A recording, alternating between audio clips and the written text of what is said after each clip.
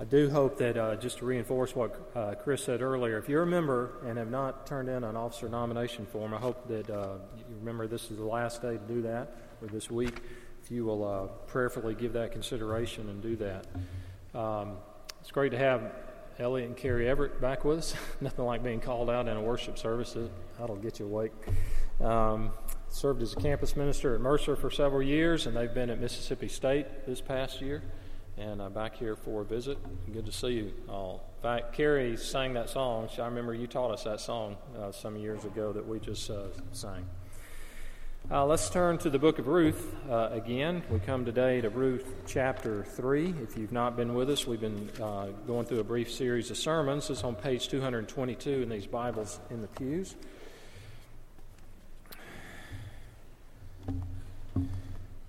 We come to chapter 3. They're just 4 chapters, and so I'm trying to cover a lot of ground in each sermon. When I hear the phrase, "a good man is hard to find," I immediately think of the short story by Flannery O'Connor. And one of the highlights on YouTube is watching her read that story, if you've not seen that.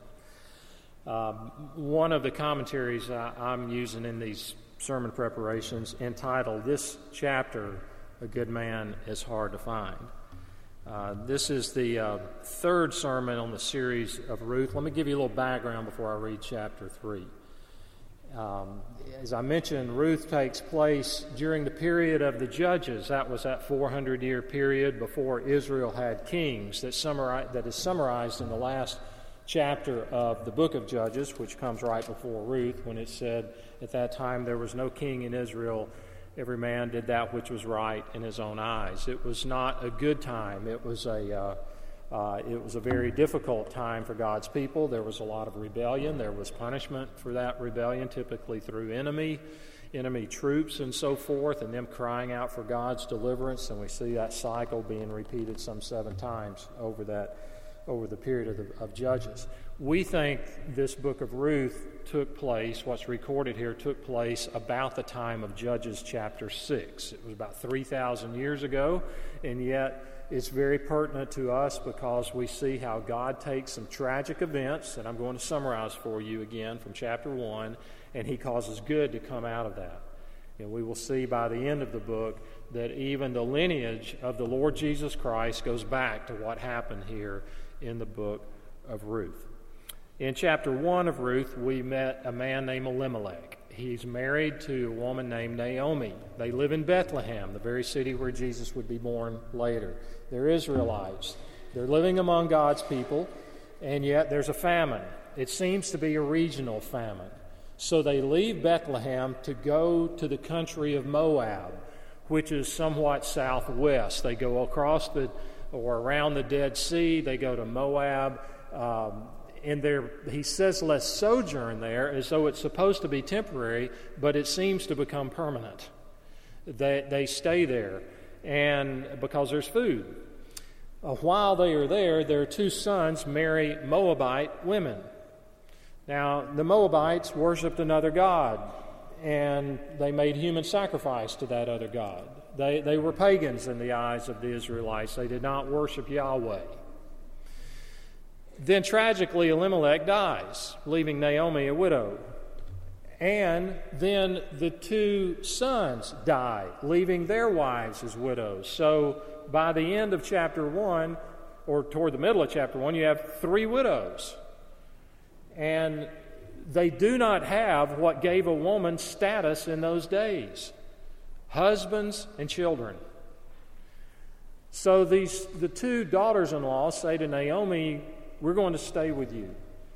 And Naomi has decided to go back to Bethlehem because she's heard that now there's food there. And most of the latter part of chapter 1 is her reasons why they should not do this. Her arguments to tell them to stay in Moab, to go back to their families, their parents, and to stay there among their own people. And she essentially says, there's nothing in your future. If you go with me, there's no more husbands, there's no hope, there's nothing. And basically, she says, look what God has done to me, and do you want to be part of this? You don't. Go home. One daughter-in-law does that. She loves Naomi, but her kisses her goodbye. But the other daughter-in-law, Ruth, will not be deterred. And she says, no, where you go, I will go. Where you live, I will live. And where you die, I will stay. She's committed for life. And Naomi sees that she's not going to change her mind, so she doesn't say any more. They return. But at the end of chapter 1, the very last verse, there's a glimmer of hope, because it says that the barley harvest was just about to begin in Bethlehem. They go back. Now we come to chapter 2. Chapter 2 primarily is about one man, Boaz. We meet Boaz, and it tells a story that they've been back in Bethlehem. Now the harvest time is upon them. It's a 7-week period beginning in late April when the harvest is ready to be brought in. And so Ruth tells Naomi, her mother-in-law, I'm going to glean in a field. And the writer of Ruth, we don't know who that was, puts it just so happened that she ends up in a field that's owned by this man named Boaz. Boaz happens to come through that day, that particular field, and he asks his foreman, his lead servant, whose woman is that foreigner? Who does she belong to? A servant to someone. And he says apparently something that's well known now in the area around Bethlehem. Oh, that's the foreigner, the daughter-in-law of Naomi, who came back with her, which was viewed with great respect. And Boaz then makes a point to be very generous to her, saying, do not go off by yourself when you're gathering wheat, but stay here near my workers, drink the water they have drawn, stay near them so as not to be assaulted, so nothing bad will happen to you. Drink the water that they have drawn from the wells, and here, sit down and eat with all of us until you're full. And then at the end of the day, he not only praises her, but he prays for her and says, may you find refuge under the wings of the Lord. That was an Old Testament analogy. We find it with Moses. We find it in the Psalms, where the picture is God as an eagle, and he stretches his wings over those eaglets beneath him for protection. And so they use that to say, may you find your refuge in God. He also gives her a whole big bag of grain to take back to Naomi. She goes back and tells Naomi what's happened.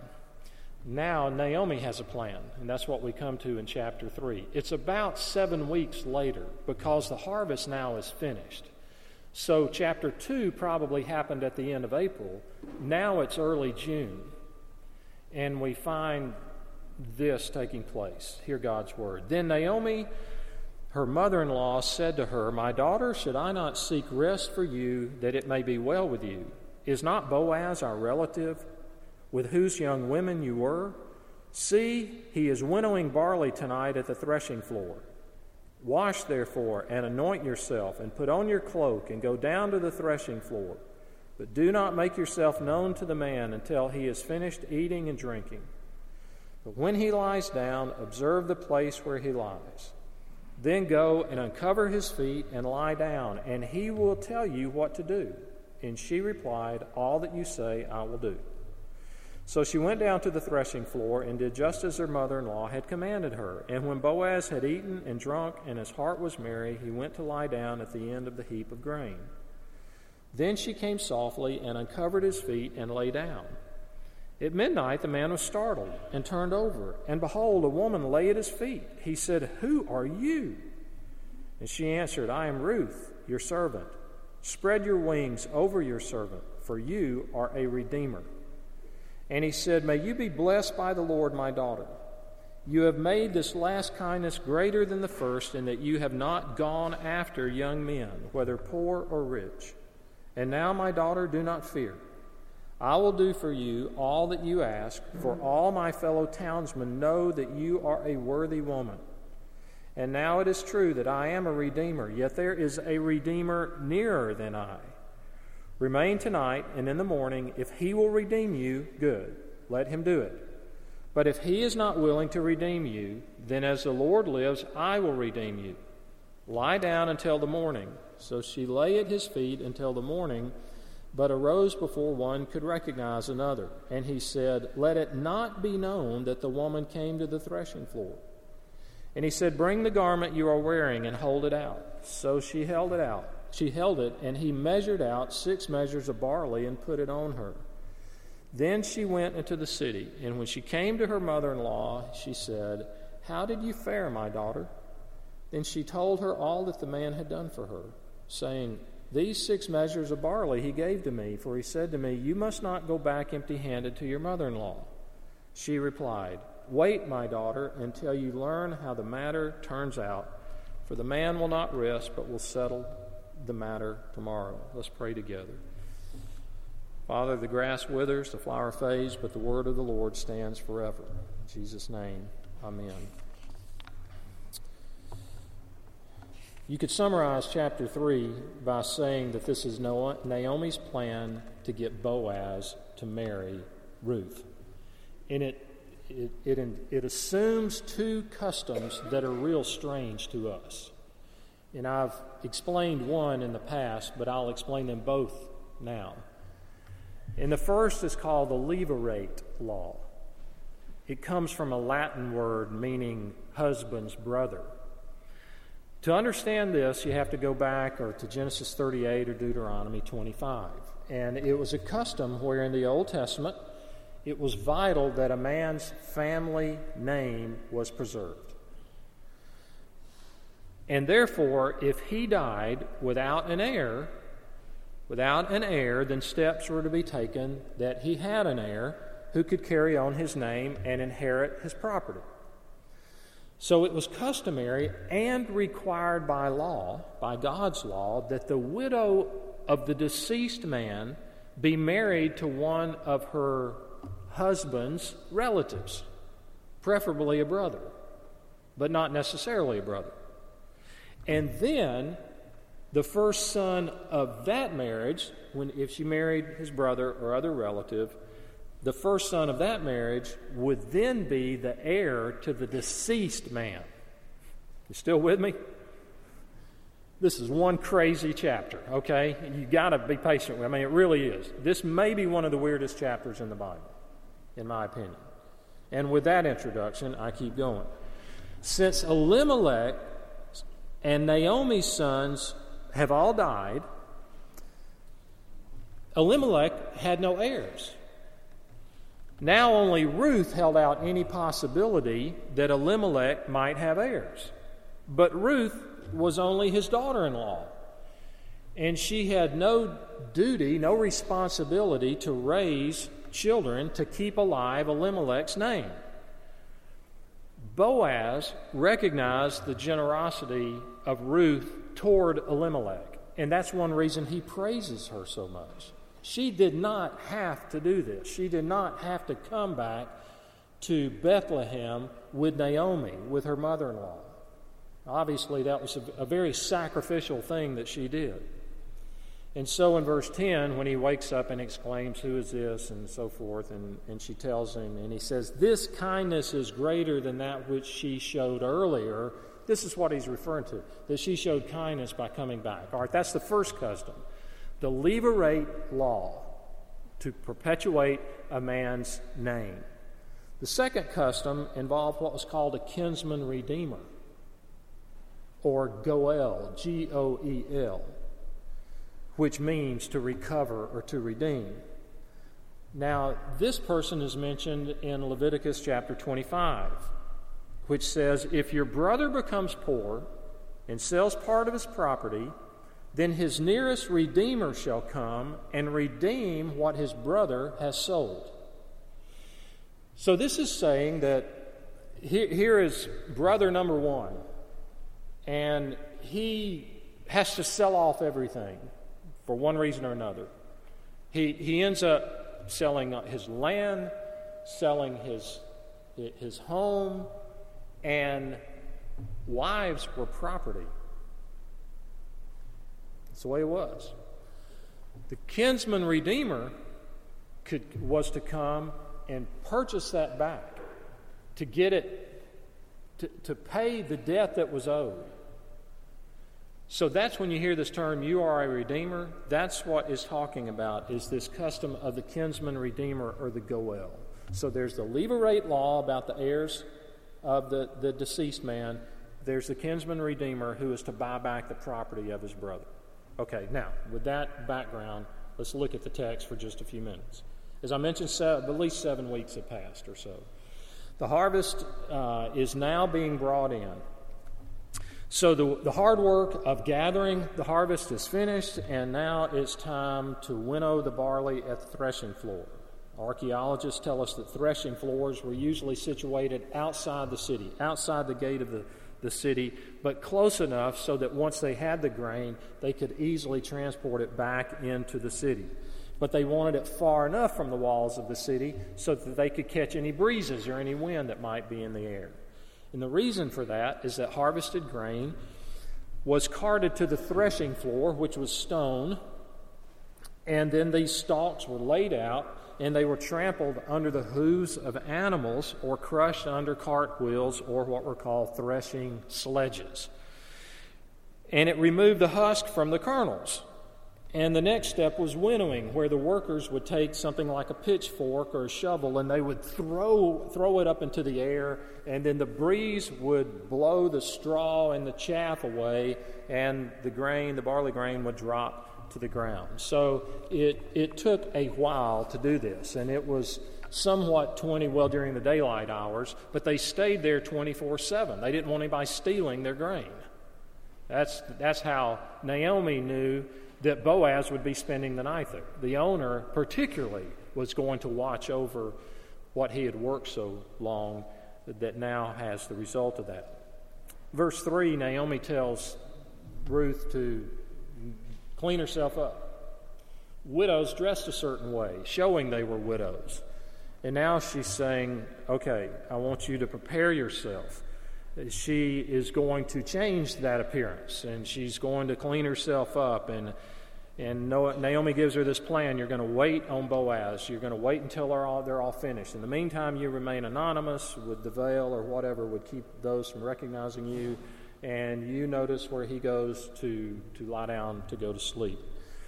And then go, verse 4, and uncover his feet and lie down at his feet. And Naomi then says, at that point, he will tell you what to do. Now, that's Naomi's plan, and it's one strange plan. If you read this and don't think, what is going on here, go back and read it again. I mean, there were 100 things that could go wrong. Ruth could be assaulted by the other workers. A foreign woman alone out at night around places, threshing stones, those areas were known of places for drunkenness and immorality. She could be taken advantage of by Boaz. She could be rebuffed by Boaz. By all accounts, it was a risky maneuver. But the author of the book does not tell us why Naomi chose this strategy to try to win Boaz for Ruth. Just where did Ruth lie down? The language is not clear. They teach us just enough Hebrew and Greek in seminary to be dangerous. But I can tell you those that are experts in these areas will say even in the original language, the Hebrew, it's not precise. And it seems to be intentionally vague. One author I read said that, well, she uncovered his feet. What happens if you're sleeping on a cool night and your feet are uncovered? It's going to wake you up eventually. When my mother wanted me up when I was a child and on nothing like a warm bed on a cold morning, I mean, that's a tough combination to break. What do you think she'd do? She'd pull the covers off. That'll get you up. But anyway, so she's at his feet. And then he awakens. He's startled, it tells us in verse 8. He's startled because there's a woman there, and he says, who are you? Verse 7, now she goes off script. She changes and does something different than Naomi had said. Naomi just said, he'll tell you what to do. But now Ruth asserts herself and says, I am Ruth, your servant. Spread your wings over your servant, for you are a redeemer. Now, that doesn't make a lot of sense to us. She's using that same analogy from the prayer that he had prayed for her about the wings to find refuge under God's wings. But now she's saying, I want to find refuge under your wings. You are a redeemer. This, I am told, is a marriage proposal. It was her way of saying, you are the redeemer. you are the one who can redeem our inheritance and our family name from being lost. I want you to fill that role. I want to be your wife. In John Piper's book, A Bitter and Sweet, or Sweet and Bitter Providence, about the book of Ruth, he writes about this very moment. I picture an immense silence for a moment while Boaz lets himself believe that this magnificent woman had really understood and had so profoundly and sensitively understood that this middle-aged man's interest in a young widow whom he discreetly calls my daughter, he's uncertain whether her heart might be going after the younger men, communicating with a subtle word picture that he wants to be God's wings for her. Then this young widow gradually reads between the lines and finally risks an interpretation by coming in the middle of the night to take refuge under the wings of his garment. That is powerful stuff, so writes John Piper. With the Levirate marriage, the marriage was made official by being consummated, which could have happened right then and there. If Boaz had wanted to take her, that would have been, we're married now. There was no ceremony. There was no big wedding that you think of today. But we see his integrity. In fact, that's what it seems to be that Naomi thinks is going to happen. That by the time Ruth returns the next day, that she and Boaz will be married. But as it happens, we see that this Boaz is truly a man of integrity. And here, alone with her in the middle of the night, he knows this is not the right thing to do. Why? Because there's a closer relative, another redeemer. And he must defer to that man's decision. So he says in effect to her, in verses 11 through 13, according to custom, Ruth, there is another one who has prior claim to you. I won't be able to proceed with marriage until all things are settled with him. So he has self-control for the purpose of righteousness. He does not touch her. Can you imagine if this was an American movie? When's the last time we saw any self-control in a situation like this? For what was right. Not out of fear that they were going to get caught or, somebody might find out. He did it because it was right. Who was it that said character is who you are when you're alone? Was that you, Elliot? Did you say that? It was either Mark Twain or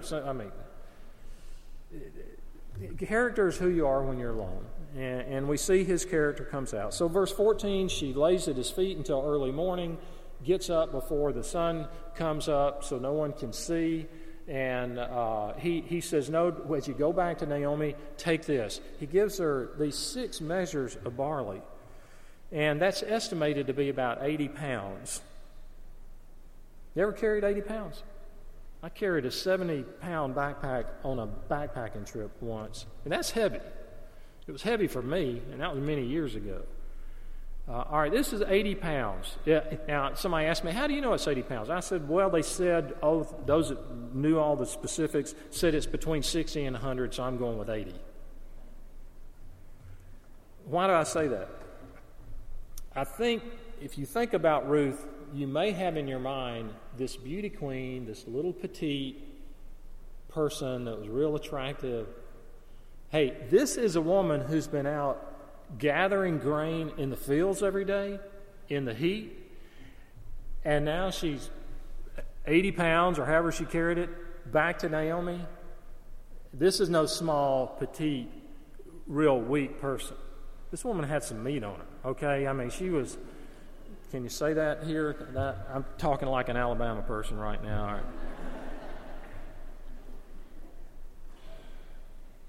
So when she goes back, Naomi in verse 16 said, how did you fare, my daughter? That's getting to are you married or are you not? What happened? She's not married yet, but Naomi says, today's going to be an interesting day. Sun up now, so she knew that Boaz is going to take care of business. Well, what are we to make of this chapter? When you come to the Bible, obviously there are various types of literature. There's historical narrative like this. There's poetry. There's proverb. There's parable. There's what we call didactic or teaching doctrinal section like the book of Romans or the book of Ephesians, among other types of literature. There's a whole variety of literature, and we have to use different rules for interpreting different types of literature. You don't interpret poetry like from the Psalms the way you would interpret the book of Romans, because it's using poetic language. When you come to narrative stories, especially in the Old Testament, that are just told and not explained, application can be somewhat dangerous, because this passage does not shout out particular application. Now, there's several principles we can draw from it that are good, but it's not as though, hey, is this a chapter on how to find a man? Go uncover his feet and lay down there and sleep? I mean, let's return to Old Testament laws? What is this? Well, here's how I found some various applications. In John Piper's book, he majored on the self-control amidst sexual temptation and made all sorts of application for people today to stand for righteousness. All right?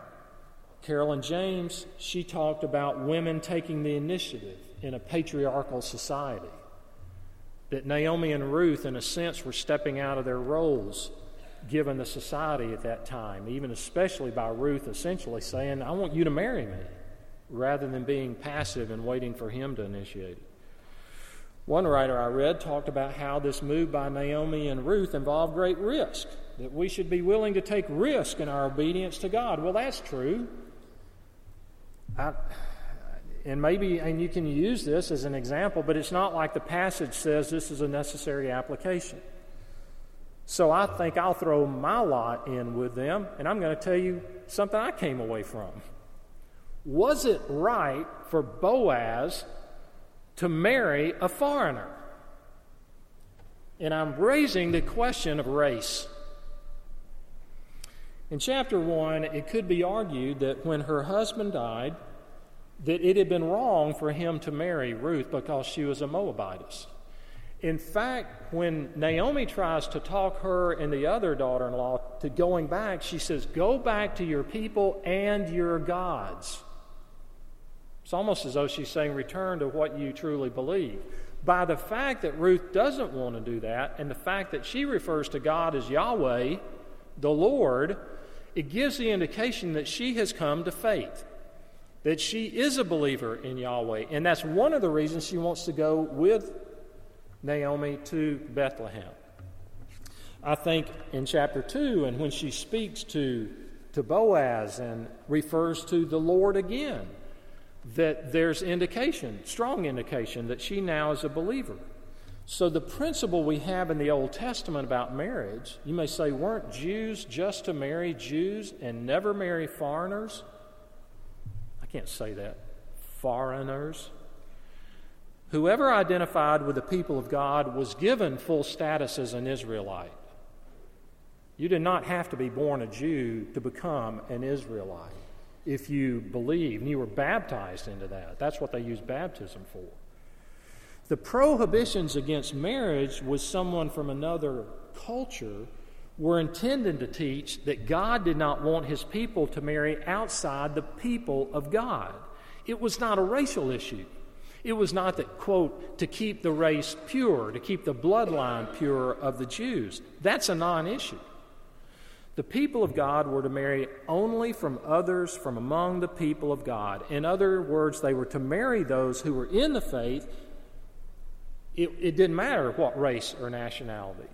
So if Ruth now, as I believe, and what I think the passage is pretty clear, has come to trust in Yahweh, in the Lord of Israel, then it's perfectly legitimate for the kinsman redeemer to marry her and not be violating the prohibition, like where God said, you shall not intermarry with them, giving your daughters to their sons or taking their daughters for your sons, for they would turn away your sons from following me to serve other gods. They were not to marry people who worshiped other religions.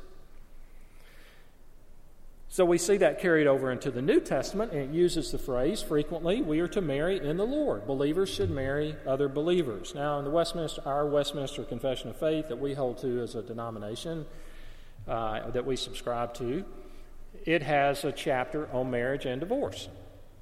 And I won't read it all to you, and this is not Scripture. It doesn't have the authority of Scripture, but it's we think, a very good summary of what the Bible teaches on this subject. And it says, and I'm going to take some excerpts here, in paragraph 1, marriage is to be between one man and one woman. Neither is it lawful for any man to have more than one wife, nor for any woman to have more than one husband at the same time. It is lawful for all sorts of people to marry, who are able with judgment to give their consent. Yet it is the duty of Christians to marry only in the Lord.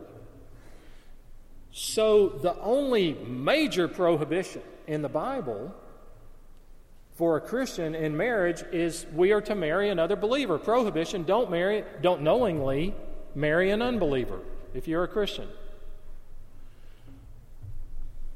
It says nothing about race. It says nothing about nationality. Now, there are practical issues that we all have to work through in our culture, since we don't have arranged marriages, which has been the majority position most of history and is still in many parts of the world, where marriages are arranged for advantageous unions economically or politically or for a variety of reasons. I was reading where one fellow said in his office, he was a Christian author, he went in and he had a friend from Japan. And the man was looking at a folder and he said, "What are you looking at?" And he said, "Well, I'm looking at this resume, this documents on a woman that my parents have arranged for me to marry. I've never met her, but I'm reading about her right here." And the guy I'm referring to wanted to kind of laugh like, you're crazy, right? You're going to do that with a complete stranger? But to the man sitting at the desk, it made perfect sense. This is just the way that they did such things. So the prohibition is against marrying an unbeliever. They're practical issues. And anyone who is married cross-culturally, especially someone who has another native tongue or grew up in another country and completely different from the Western culture like ours, will tell you it's extremely difficult. So we can talk about pros and cons and will this make your life difficult? But as far as it being sinful, there's nothing about that in the Bible. Now, having 2 African-American grandchildren, I think a lot about this. And I've had to think a lot about it. So when I read this story, one of the first things is, how is it legitimate for him to marry this foreign woman? Okay, I'm going to switch gears and conclude this thing, all right? I'm going to leave you hanging there and slam the brakes on right here. I thank God for the older godly women that He has put in my life ever since I became a Christian. I've been blessed through churches I grew up in, through being involved with student ministries and campus ministries, to where other men's, older people's wives and others have had input with me. And often I realized in some cases that knew me well, and Barbara knows far better than I know myself, but even some of these other women would see things and say, you really need to work on this area. You need to work on decisiveness. You need to commit yourself. And they were saying it because they knew me and they loved me, and they were right. And they were godly women who had walked with Christ longer than I had. Well, I read a story recently that's a humorous story, I hope, that tells about a similar example. It was written by Maeve Binchy. Hopefully you've read any of her novels or short stories. She was from Ireland. Maeve Binchy was an Irish novelist for many years. She died a number of years ago, but she was brilliant. And one of her short stories in one of her collections had to do with a couple who's engaged, and it's the night before their wedding, big wedding, in England, and they've all the attendants and all the family has traveled now to this city, and the music's all selected, the rehearsal's taken place, the flowers have now arrived, and it's already, the bride is so happy, everything has just gone perfectly, and now she's saying, oh, now all I need to do is get a good night's sleep, and tomorrow's the wedding, and all these arrangements will be finished. And lo and behold, she finds herself sitting across from her fiancé, who's ashen-faced and fumbling for words, saying, I cannot go through with this. I cannot do this. And she's looking at him stunned, and he says, I can't go forward. I can't go forward. We've got to call this off. And she says, I tell you what, here's what we'll do. Rather than you backing out, tomorrow at the wedding, I'll back out. So the least you can do for me is let me be the one who backs out rather than you. And he was so impressed with the way she's receiving it that he says, that's fine. Yeah, that'll be fine. She said, okay, tomorrow I'll be the one that I will not show up. So the next day, everyone's gathered. The sanctuary, the chapel is full. The attendants have all come down, and the groom and his best man and the pastor are all standing in the front, and they're facing. And the groom, of course, is expecting the doors to open and no one be standing there. The doors open up, and there's the bride with her father. They walk down the aisle. The wedding takes place.